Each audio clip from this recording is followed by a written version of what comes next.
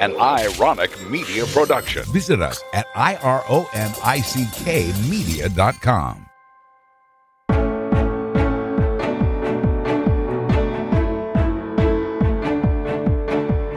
Welcome to the Affiliate Podcast. I'm your host, Amy Stark. In this podcast, I'll be sharing messages of hope, healing, and transformation. I'll teach you how to shift your mindset, conquer your fears, and become the best version of you. You'll get to witness healings as well as hear from my mentors, teachers, and about the extraordinary journey I've been on for the last 14 years. My connection with energy is so strong, and I can't wait to share it with you. Let's get started.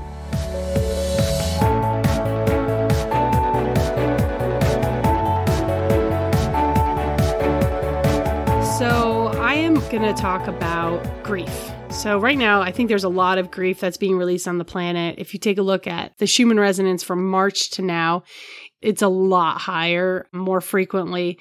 And I think it's really helping us to shift, but I think that a lot of grief is moving out because of that. But I also think that we've all been in COVID restrictions for long enough that we're really starting to miss the connections that we had with people and that we could have with people. Like I find myself even watching TV and seeing people on TV like hugging or touching, and I'm like, oh my gosh, or they're not wearing a mask or something like that.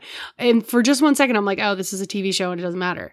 And then I'm like, well, what's going to happen in the future? Like when they do have new TV shows, like, is it going to be weird? Like, I don't even know. It's so hard to say, but there's also just so much of the illusion that people weren't as disgusting as they appeared to be. I mean, there's just so much evil that's being revealed right now that it's hard for me to comprehend. As somebody who's like of love and light and have always been, like, I never even was a mean kid. Like, I never found that fun. I never found that interesting. I didn't tease people. Like, I just don't have that bone in my body or whatever, that gene or that, I don't even know what, but it's just hard to know that there's such evilness in this world. And thank God it's getting dismantled as we speak. But there is that grief of that illusion that people aren't that disgusting and evil. And my kid's going into first grade, and I am sad that he is not going to have a normal first grade experience. Maybe he came here because he doesn't want one.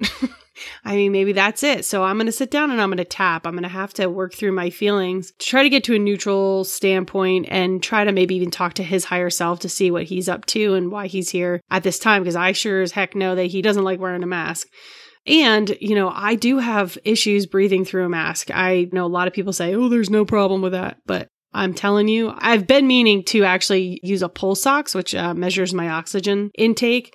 I nearly pass out when I'm using a mask and walking through like Costco. And I've heard there's like actually a relationship to histamine intolerance, but I also have had some trauma around breathing, and I grew up with asthma, and I had somebody try to drown me once, and I used to hold my breath and pass out when I got upset when I was little because I couldn't fight back. So this issue isn't black and white. It isn't one way or the other. I think there's a lot of information out there that supports both sides, and there's so much judgment that's being thrown around. And I still wear a mask even though I'm about to freaking pass out because, you know, that's what's expected of me. But at the same time, if I see somebody not wearing a mask, I don't take it personally. And I wouldn't want anybody to take it personally if I forgot my mask or I wasn't wearing my mask for whatever reason. And certainly I do sneak some breaths here and there because I have to. You know, it's just interesting. A lot of people are taking it personally and saying they know who a person is and what they believe in and all that based on an assumption, which we know we're not supposed to do if you read the 4 agreements to have a happy life, because you don't know enough of the story. And that's really what I do, is I just assume that I don't know enough to make a decision about somebody else. I also don't take things personally, and I think that really helps. I think that right now, so many people are having to make some really, really tough decisions, like how are they going to educate their kid and work?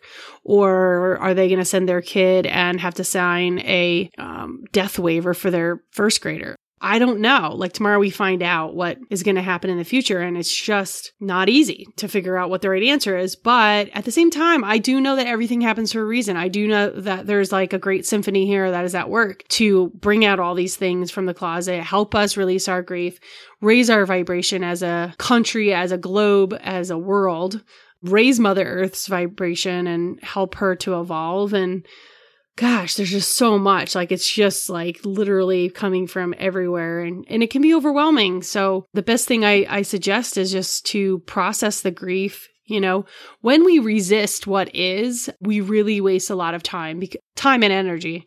That's because we can't hold off the inevitable. So we use a lot of our energy. I literally see people holding off the energy as they're like going about their day. Like, I can see part of them is actually holding off that energy. And it just kind of fragments you. It fragments your ability to handle the present moment. So the best thing I find to do is to accept it and process it, whatever it is. Like, why are you holding it off? What's so bad? Usually it's not even that bad. Like, usually when they finally accept it, they're like, wow, that wasn't that hard and that feels better. So I think that we need to just accept what the circumstances are and then move forward with what seems like the best option. So again, resisting what is going to make us feel stuck. And we're really not creating our life if we are holding off things that we don't want, right? We aren't really creating or actively creating the life that we want. We aren't actively creating the life we want if we're worrying. So it's really important that we also stop worrying so much, because that is sending our energy in the wrong direction. And it's important to be open to all possibilities. Like I said, maybe my son came here to be a mask-wearing first grader who's social distancing. I don't know. Doesn't seem like it, but I'm going to do some tapping and I'm going to move out my feelings and I'm going to check in with his higher self because I can, and see what feels good and what feels right. And I'm going to hope that there's a divine nature in everything that's going to unfold within our family, but also on the planet. And I'm holding that in my heart and envisioning the best future for us all. So if you're struggling with these decisions or this grief, I really suggest tapping. So I would do some EFT to help you move that energy out and shift your mindset. All right. Thank you so much for listening to the podcast. I appreciate all my listeners. If you found this podcast helpful, please share it with your friends. I am so grateful for this opportunity to be able to share the things that I've learned with you and with the rest of the world.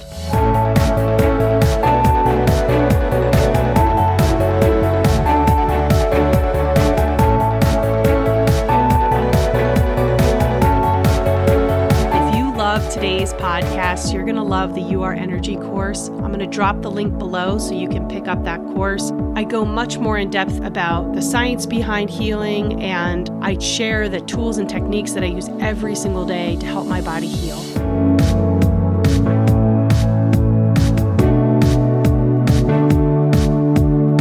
All content provided by Amy Stark and her guests on the Ophelia Podcast website or other platforms, including text, images, audio, or other formats, were created for informational purposes only.